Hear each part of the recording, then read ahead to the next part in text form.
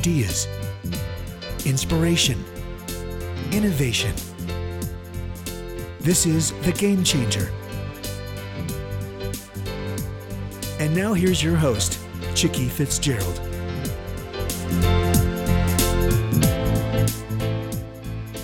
Good afternoon. It is Friday, and let's see, what are we, September something? I can't see my normal calendar. September 18th. There we go. This is Chicke Fitzgerald with the Executive Girlfriends Group, and it is a glorious day in Florida. It is Friday Night Lights, which I live for every week, which those of you who are not football moms, you might not know that term. But excited for the rain to hold off here in Florida until that game gets underway. We have a great show planned for you today, and we have a returning guest back by popular demand, Michele Howe. Michele, welcome back. Thank you. It's really nice to be here again. Yeah, it's been a long time. What was the book we were talking about last time? I think the last book was Burden Lifters. Yes. Yeah, I'd written a book with my orthopedic surgeon called Burdens Do a Body Good, which is kind of a health-related book, and then I did a follow-up about a year later. Well, very cool. Well, for those of our audience who don't know you and didn't hear you the first time around, why don't you give them the little snapshot of Michele? Well, I've been writing for about 30 years now.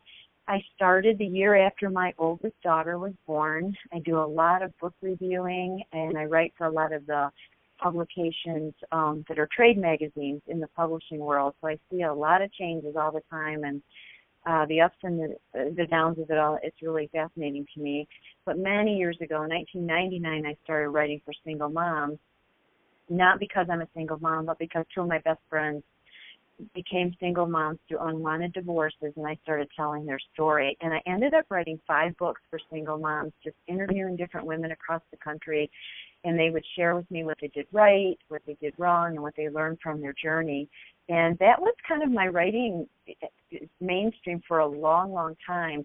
And then I kind of got into the health writing when I had some health challenges.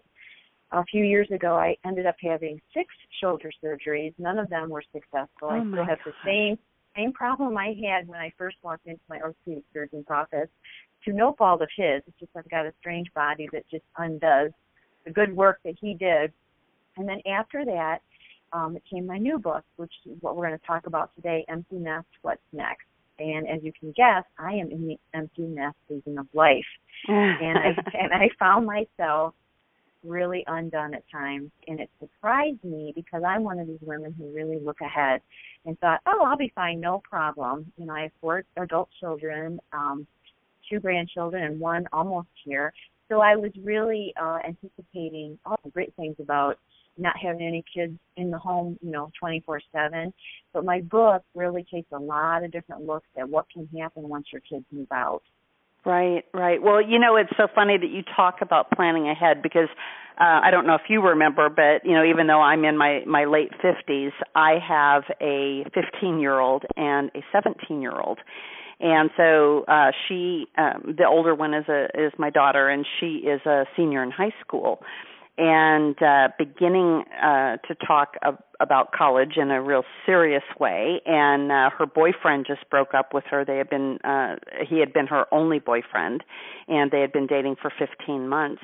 And now all of a sudden, rather than going to college in Florida, which she was going to do so that she would be relatively close to wherever he was going to school, she now wants to go to the University of Warsaw in Poland. Oh, my. Fortunately, I won't be an empty nester at that time. I'll still have my son, who's a freshman in high school, and we still have him around for a while. But, I already do think about those days, and I do have an adult daughter who actually used to be our nanny, and we really adopted her into our family. And so I do have 2 grandchildren and a son-in-law, and but very different dynamics than parenting your own adult children. So I'm not quite there on the empty nest, but I certainly do think about it. And my husband is going to be 65 in January, so we're at an interesting stage of our life. So this call is super timely. And, one of the things I love about your books is that you integrate your faith in with everything that you write. But not as, in essence, a Christian book, but just because it's who you are. Mm-hmm. Mm-hmm. Yeah, I do because, and if anyone ends up going through this book as well as my other books, I just know I can't make it on my own, and I'm honest about it. I mean, there's so many problems that we face in our parenting journey that were way beyond our skill and ability, and I would consider my husband and I pretty skilled. I mean, he's a high school math teacher, has been for 30 years. He's a coach. He does really well with teens and young adults, and they love him. And I just love people. So, I mean, you figure with those two combinations, you would be able to parent without major drama happening. But we had some real tough years with one of our daughters, and I tell her story because she allows me to, and it's part of who she is now. And she says, Mom, tell everybody what I did so they can avoid the mistakes I made. And in one of the chapters, I think I open it with sitting on the counter in my kitchen in the middle of the night and not thinking I'm never going to see my daughter again, thinking she's dead, because she had been out clubbing and partying and doing everything you don't want your kids to do in a really dangerous way for several years, unbeknownst to us, until we got a phone call one day from a police officer who said she was arrested for drunk driving, which no one wants anyone to do. Right. So that became the spiral, and she was really didn't stop right away. I mean, we enforced rules. We did all the tough love. We did everything you read about in all the good manuals on parenting, and it just was not stopping. And I remember just getting on my knees and just saying, Lord, if you don't help us, show us what to do, we're going to lose her, just like a lot of parents do lose their kids to drugs, to alcohol, to whatever. But that night, I sat there, and she was missing, and we did not know where she was. Her phone, she wasn't answering. We had no idea. And I sat and I thought, I would not be surprised if we get a call in the morning saying that she has died. And I remember looking out into the fields. They were dim, but I could still see out there, thinking, how will I get up in the morning and take a breath? How am I going to make it through the night? And that is when my faith kicked in, because I just felt that God was with me. I felt like no matter what kind of news we were going to get, that he was going to give me the grace to get through it. No, it was going to be hideous and horrible and hard, but we'd make it. Right. Well, we ended up getting through that night, and it wasn't until 3 or 4 the next day when another police officer was in our home hunting for our daughter. And he looked at me, and I had been crying, of course, and he was a young guy, but boy, he was wise beyond his years. And he said to me, I see parents like you all the time who really care about your kids, and they've really done the best they can, and yet their kids go crazy and break the law and don't listen. And he looked at me and he said, we'll find her. But he said, you know what? You don't have to let her live here anymore under your roof and watch her do this. And, that triggered a completely different chain of events for my husband and I. And she did end up coming home later that day, and she was belligerent as all get out. And we ended up writing a contract for her, and if she broke it, she was out within 2 weeks. And that was the turning point for some reason. Wow. She realized her real friends weren't real friends, and nobody was going to take her in, and she was at the bottom. And it's a slow journey back up. But after about 2 years of many, many, many small daily choices that were good choices, her life healed, and she's a completely different person today. And, so my faith is all there because I need it. Oh, and, wow, what a powerful story. What a powerful story. And, I think about so many things that have happened in my life, and fortunately I haven't had to go down that path as a parent, but I was her, right, when I was younger, and should have gotten brought home by the police on a number of occasions, and was, through God's grace, was not. But anyway, I just look even at business pressures, and, I'm an entrepreneur and, constantly starting companies, and I don't know how people get through without faith. So having said that, I don't think I even said the name of your book, so I guess I need to start with that. So the book is called Empty Nest, What's Next? Parenting Adult Children Without Losing Your Mind.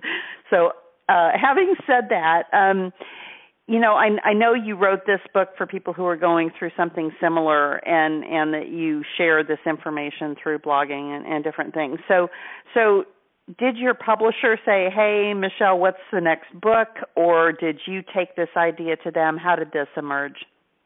I took the idea to them because I started, like I said a few minutes ago, I started kind of looking ahead, and I remember 5 years ago now, my husband and I took our youngest child, it was a boy, to college, and he only lives 45 minutes from us, so it's not far, to U of M, and I cried all the way home.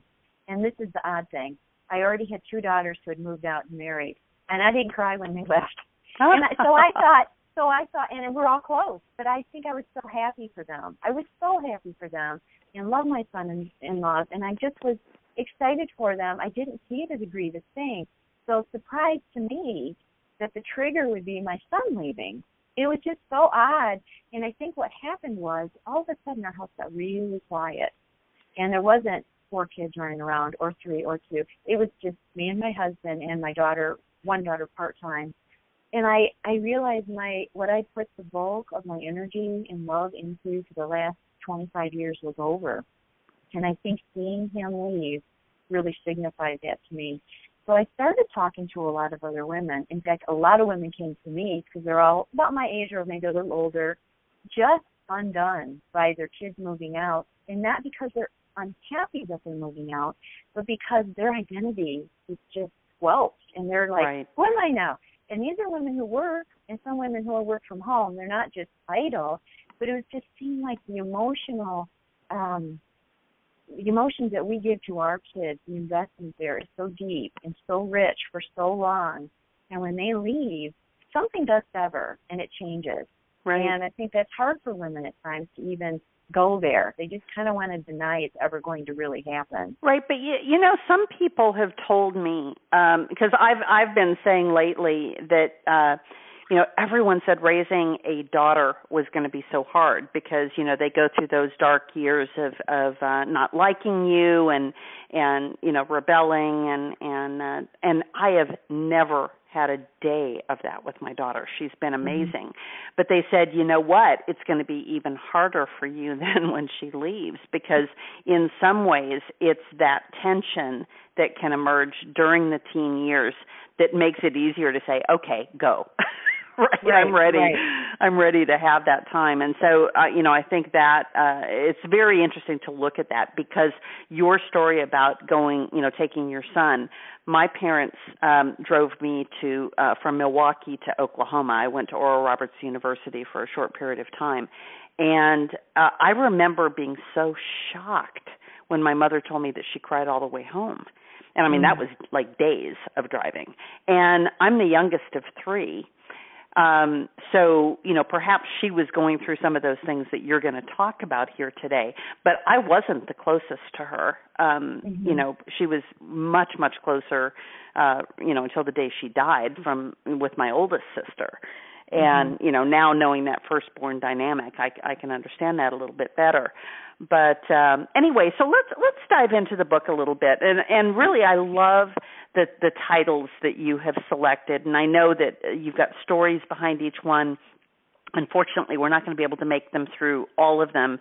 But if you're listening to this show today, it's likely because you either are entering the empty nest or you're almost there, which happens to be the title of the first chapter. Mm-hmm. Yeah, and I can, emphasize with your mother, too. I think that every family, the dynamics are different, between mother and child or father and child.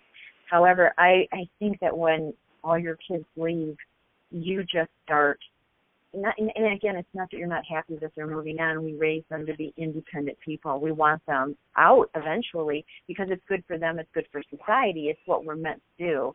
However, I think there's so many emotions that all of a sudden can trigger. And with the different women I interviewed, it was funny how each woman had a different trigger. And some of them didn't feel that way at all when their kids went to college or got an apartment or whatever. But they would feel like I did in one of my chapters where I was sitting there making dinner one night, and I realized I didn't need to make that much food anymore. And it was funny how the house was quieter. I was like having my recipes, and I thought, this just doesn't seem right, because with 4 kids, and then we have their friends over, you cook a lot of food quite often. And I remember thinking to myself, I just feel sad. I just feel sad, and you start reminiscing about all the little moments when they were young or when they were just whatever. And like you, we didn't have a lot of tension with our kids during the teen years. There wasn't any hating going on between parents and kids, other than my daughter going through all her struggles. And even then, she wasn't hating on us. So it wasn't ever a lot of drama around here. But it was just an interesting thing that when each woman speaks, something triggers in them, some sorrow and grief. And it's always interesting to me what it is that's unique to each family. Right. So, you already told us the story of your daughter, and I'm suspecting that is woven into these next few chapters. The next one is really accepting that parenting mistakes are done deals. And I'm curious about this one, because I'm curious about your perspective on whether anything that your daughter did was actually the result of a parenting mistake, or, because I was the rebellious child, and I think my parents were pretty perfect parents, but I was going to be rebellious no matter what, because, actually God made me that way. And, certainly he didn't choose for me to do the things I did, but the same characteristics that make a rebellious child make an incredibly strong entrepreneur. So I can now appreciate all those gifts that were given to me, but I'm sure my parents didn't appreciate them those nights, late nights, when they didn't know where I was. Well, I would agree. And, I start out this chapter saying, make up the difference, make up the difference, make up the difference. And I talk about how many times I whispered that to the Lord through the years. And I had heard that phrase many, many years ago by some other mom who was in dire straits over one of her kids. And I just was listening to her, and she just said, I pray every day that the Lord makes up the difference. And she was so earnest and so heartfelt. And that phrase stuck with me, because I don't know how many days you feel like you just don't have enough. And I'm an energetic person. I have a lot going on, and I have my to-do list, and I work through it. But some of those parenting challenges come to you, and your kid's heart is broken, or they're struggling with something, and you can't fix it. And there's this whole other part of parenting that I think we don't realize when our kids are young, because most people tell you, oh, when your kids turn 18, it's all over, you're done. And then I sat there and I believed it for a while. And then I realized little kids have little problems, and big people have big problems. And when your kids become big people, they have adult-side problems. Like they come to you, I'm pregnant. I have a drug problem. I can't get a job. I don't know what to do with my life. So-and-so just broke up with me, or didn't show up at the altar, or I'm getting a divorce, or whatever, or I have a health crisis. I mean, the problems that my husband and I have, all of a sudden our kids are mirroring those in their life. And I don't know where you take that other than give them the counsel that you can, and the support that you can, and pray for them, because we aren't in control. We can't fix everything. And that was a whole other part of the parenting, dilemma for me too. As you let your kids go and they're not living at home, they come back to you with these adult-sized problems or with broken hearts. What to do with it? And that was another thing. A lot of women said that they worried for their kids now that they weren't kind of checking in with them every day, because their kids aren't going to call them every day and say, Mom, I have a problem, or at least most kids aren't. But they knew they were heavy-hearted. And I think that's a whole other area of, the parents kind of have to step to the sidelines of their kids' lives, and that's not always easy for some moms and dads.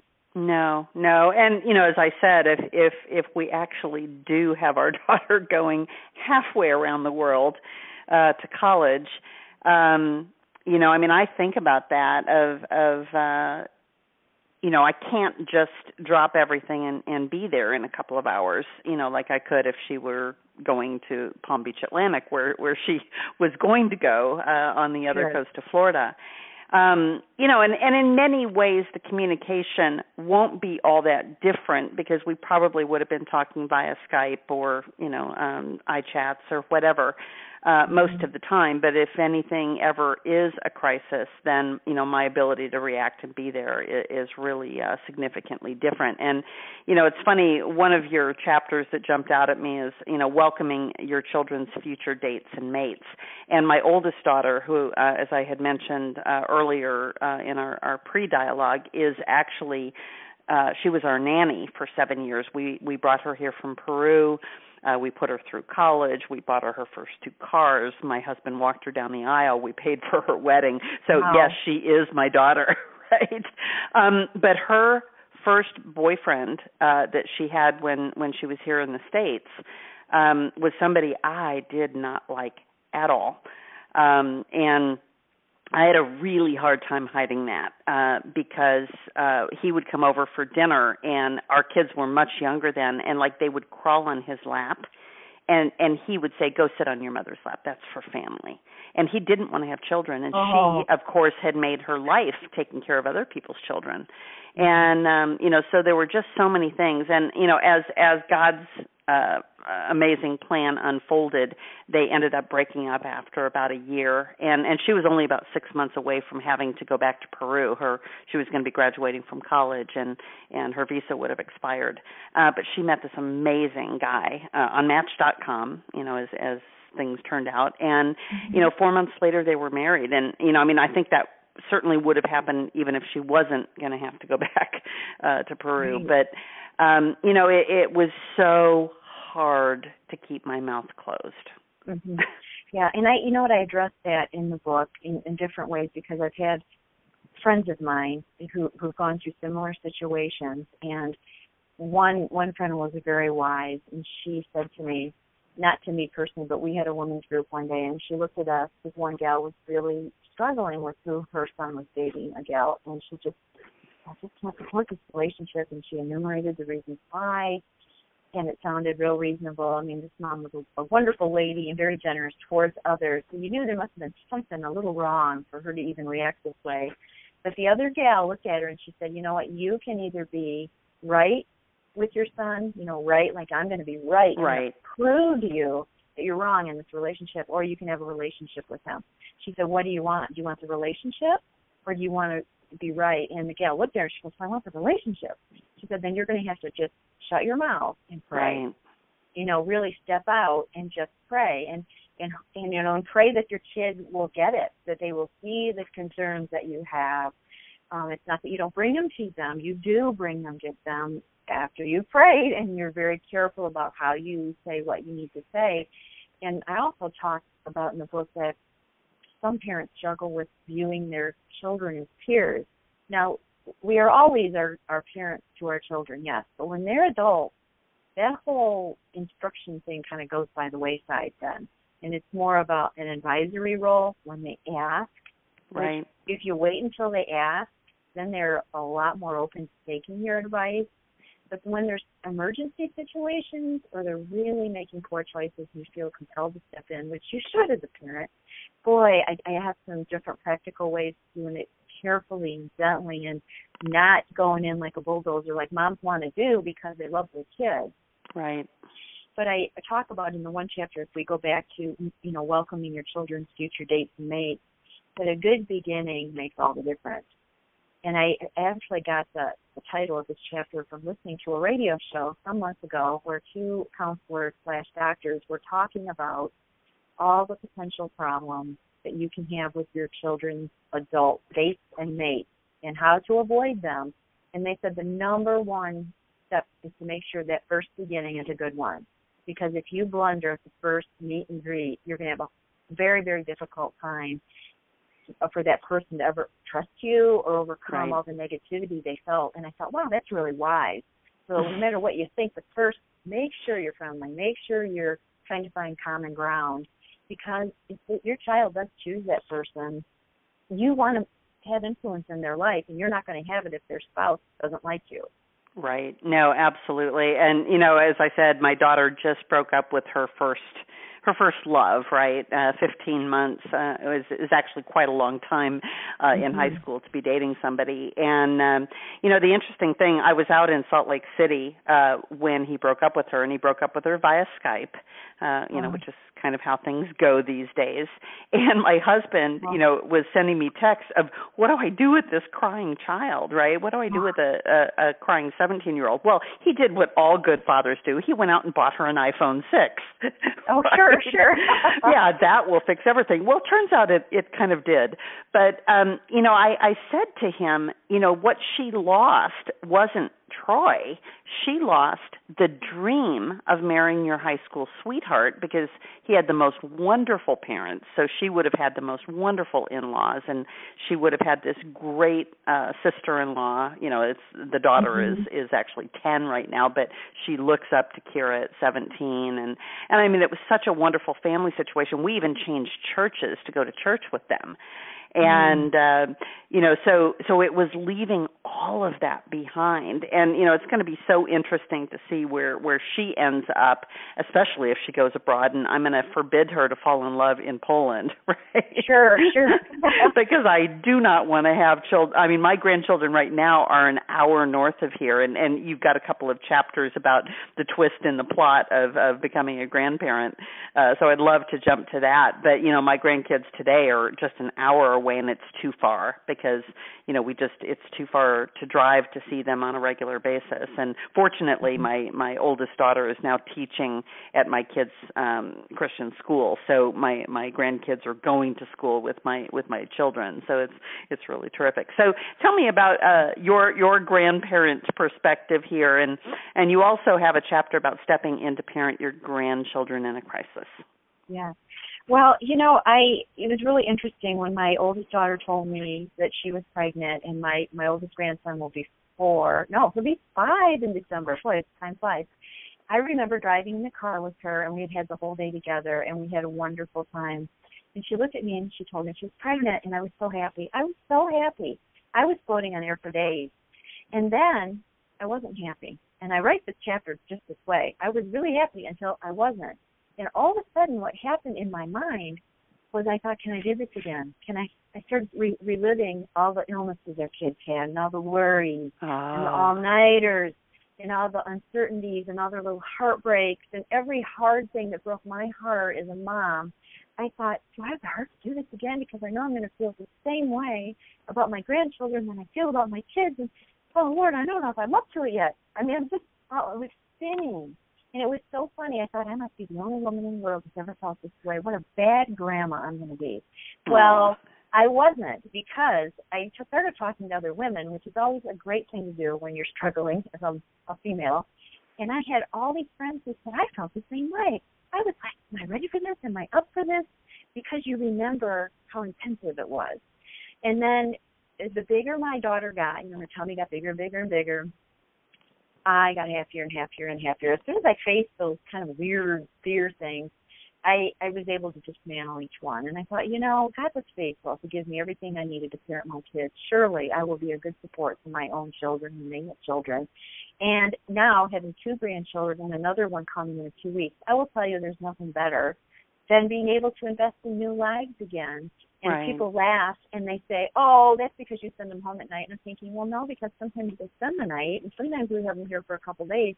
But it is like a real gift from God. It's like that extension of your child and another person, and it's a wonderful thing. So, but I was really, again, taken aback by my own response that I even had a question about, wow, am I going to be able to do this? And I thought, how often does fear stop us from relishing even wonderful news because we're afraid we won't be enough, or we're afraid, completely. We don't have enough energy, or we don't have enough time, or whatever. And I thought, boy, it was such a lesson for me to live one day at a time and trust the Lord and watch things unfold. And they do, and they usually unfold in a really beautiful way. Well, that's amazing, and I'm gonna try to remember that one. I want to shift gears just a little bit here.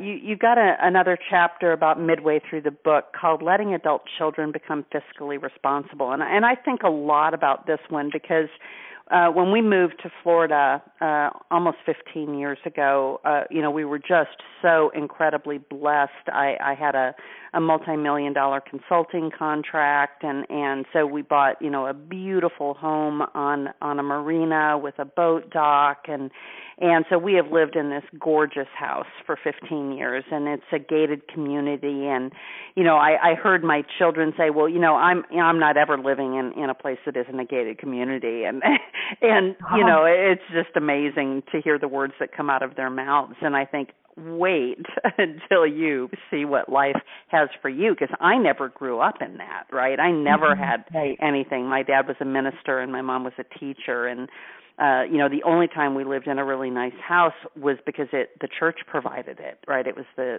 manse, is what they called it in the Presbyterian church. And so, I think about how my kids will do. So what did you do? What's the story behind this one?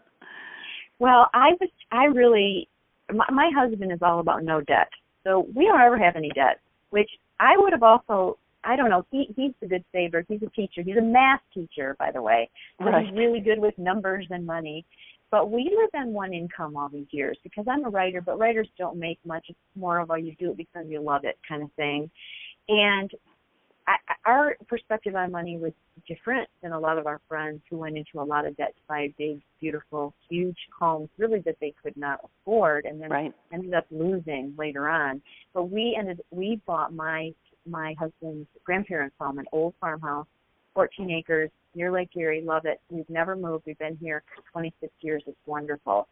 But I will tell you, even we're just middle-class people, but the younger generation, like your kids, view money so differently until they get out on their own, because we had budgets, we were frugal, and we had everything we wanted. We were fine, but we had a budget, and our kids learned how to handle money from early on. However, they get into high school, and they start saying, well, I'm going to do this, or I'm going to do that, and I just kind of look at them, I'm thinking, okay, don't say much. I'm thinking, because real life hits you a lot of times in the pocketbook because you just don't realize how much things are going to cost. But the focus I had in this chapter was from a gal that was in one of my small groups, and she was talking about her kids, and her and her husband, their 2 boys in their 30s, they continue to pay for almost all their bills. And these boys don't live in their home. They pay their bills in these boys' own home because they just don't have jobs that are viable. Oh, my goodness. And it's not that they can't work. It's that they don't really feel like working kind of thing. And I challenged her one day, and I said, why do you guys keep doing this? Because she's fretting about it. She said, my husband and I never handled money well, excuse me, when they were growing up. So I don't think I've ever taught them how to handle money. And I said, well, now would be a good time maybe to help them. And she, she's just a dear person, but she had a block there. And she said, yeah, you're right. It was so much easier said than done, and we're just not equipped. And we really talked about this, but then I had other people weighing in on that subject, and it seems a lot more common than what I'm aware of. So I don't know what's going on in our current younger generation. I do think that they feel entitled to things, and they toss that word around a lot, but I think it's accurate. I don't think it's because they're not willing to work hard, but I think they think things should come fast, really fast, because they've grown up in a fast America where well, they have, and in our home,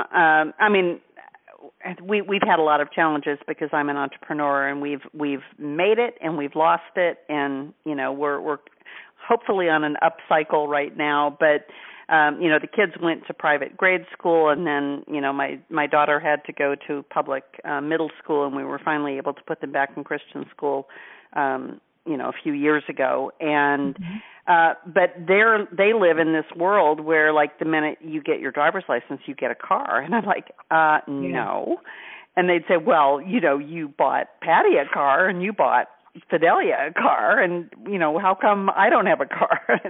Well, you really need to work for it, but at the same time, we didn't allow them to get jobs because they're both in sports, and we were part of that group who was hoping that our kids would get a sports scholarship. I think there's a great chance for my son. He's this tiny little freshman. We adopted him when he was 3 from Russia, and he's a freshman, but he's a starter on the football team. So, I think there's a good chance, by his senior year, either in tennis or football, that he's going to get something. But at the same time, I know my husband felt very, very strongly about not buying cars for the kids. And so I share a car with my daughter, and that's worked out fairly well. And we've always been honest with the kids about money. We've told them how much car insurance costs. And, when my daughter's lobbying for, please get me a car. Well, actually, now that she's going to Poland for college, we don't have to buy her a car for college. Right. So, there is a mercy in all of that. But, the one thing you talk about not being in debt, years ago, I taught Dave Ramsey's course on Financial Peace University, and my daughter actually went through it. And, I think it would be good now to have my son go through it, although my son saves every penny that comes through his fingers, and my daughter spends every peny. So, yeah, isn't that funny how it is? Way too much like me. There are a couple of other chapters I'd like to touch on, and, we're bumping up against 5 o'clock, and I didn't ask you, if you had a hard stop at 5. So I'm going to ask you that right now, and then we can wrap up. There are a couple of other things I'd like to talk about. Sure, I've got enough time here, so okay, whatever you perfect. Ask, well, then fine. we'll just touch on a couple of these other topics because I think they're really important. And I'm going to kind of bundle a couple of these together and let you just pull out the stories that you feel you need to share. One of them is supporting your adult children through crisis, giving counsel when they want to give up. And then I'm jumping one, but allowing adult children to move back home. And I kind of suspect that those are all tied together somehow. They really can be. And the story I use in the book about supporting your adult children, through a crisis, actually was my oldest daughter when she miscarried. And then she miscarried a second time. And I remember thinking, I never miscarried. I don't know what she's going through. I'm really quick to help her. I don't have the right words. I don't have this. I don't help that. But you know what? You just love the people and you embrace them and pray for them. And, just knowing that you care is generally enough. However, there are crises that are so huge, let's say bankruptcy or something, or if your kid is addicted to drugs, which I'm counseling with a lot more women who have children that are addicted to heroin. And their whole life is hellish, and they're doing everything right. I mean, it's just a terrible thing that's going across our United States right now.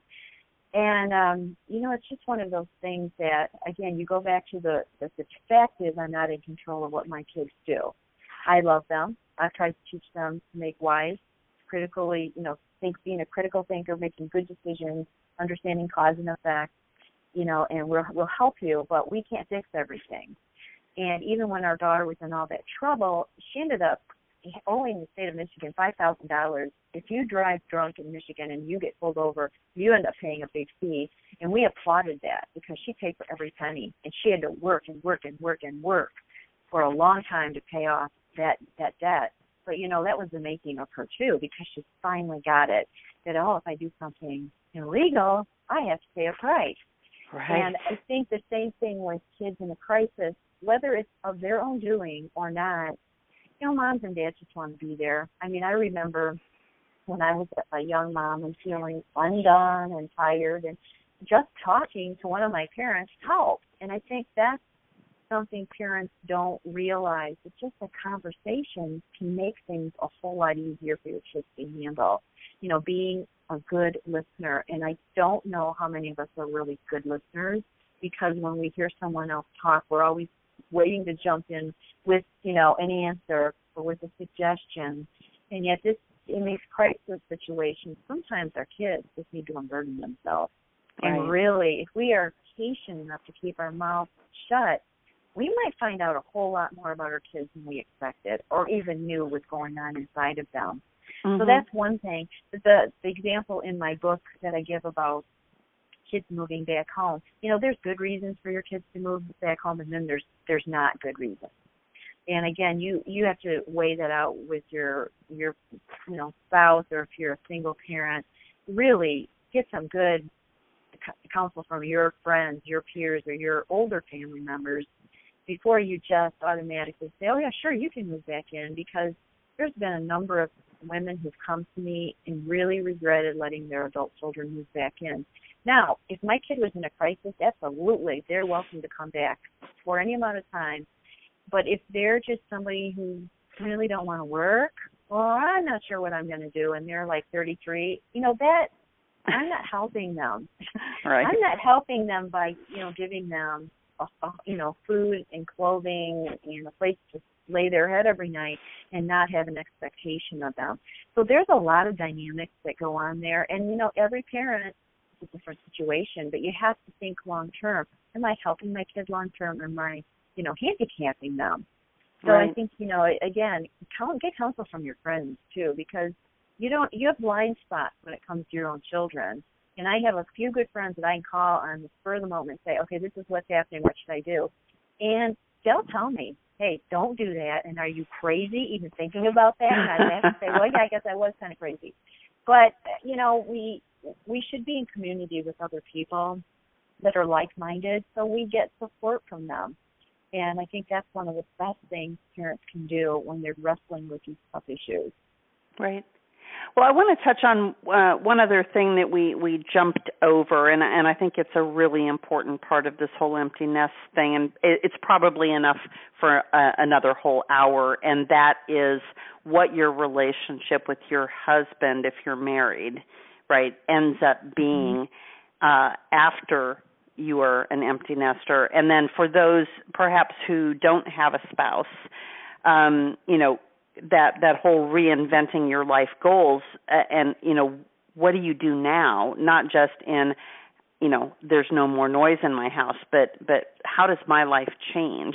And I suspect that this whole thing of the kids moving back in, if you have readdressed your relationship and rekindled, perhaps some of the romance that went by the wayside years ago when you both got so busy with, the kids' lives and everything, that all of a sudden kids moving back home might have a whole different dynamic.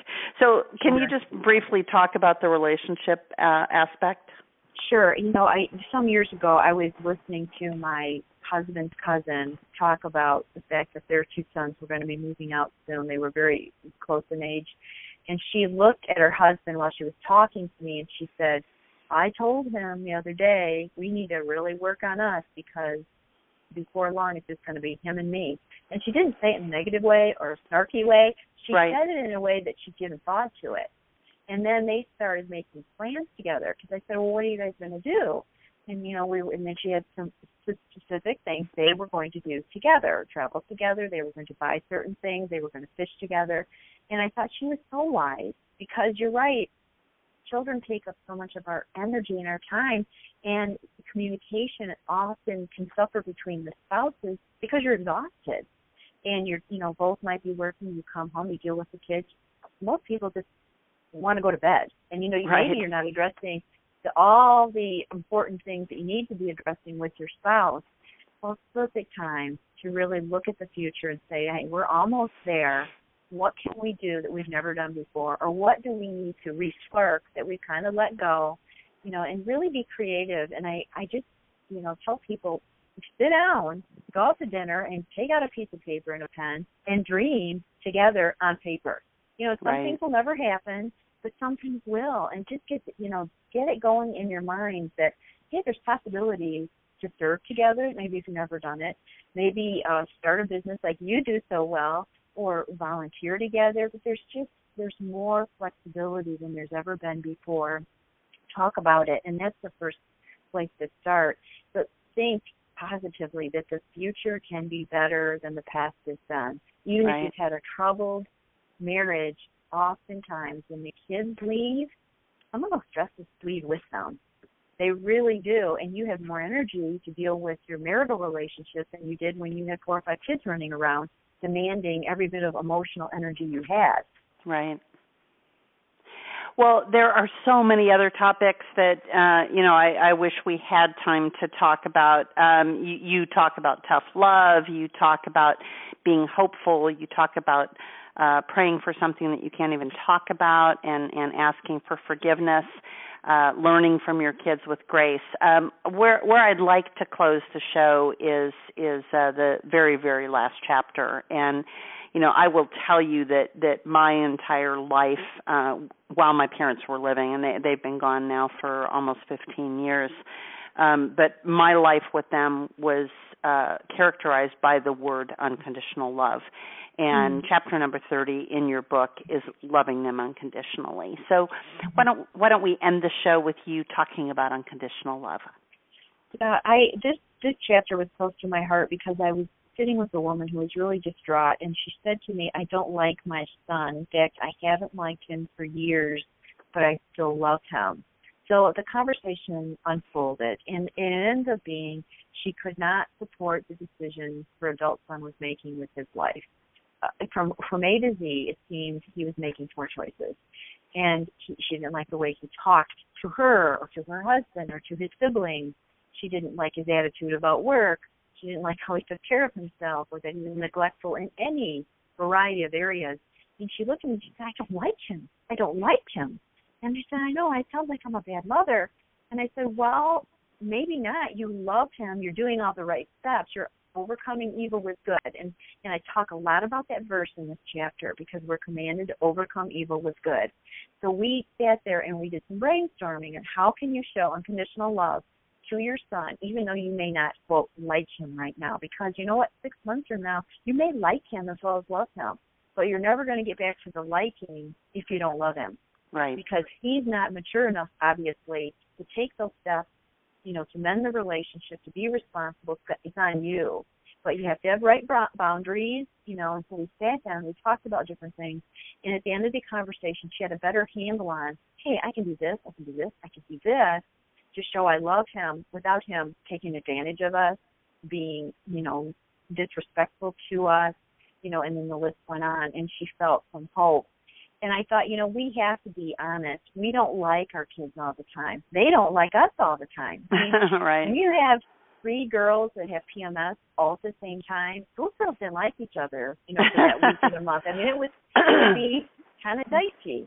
But, you get through it, and that's why relationships can last over the long haul is when you love someone unconditionally, you forgive them, they forgive you, and you keep plodding on.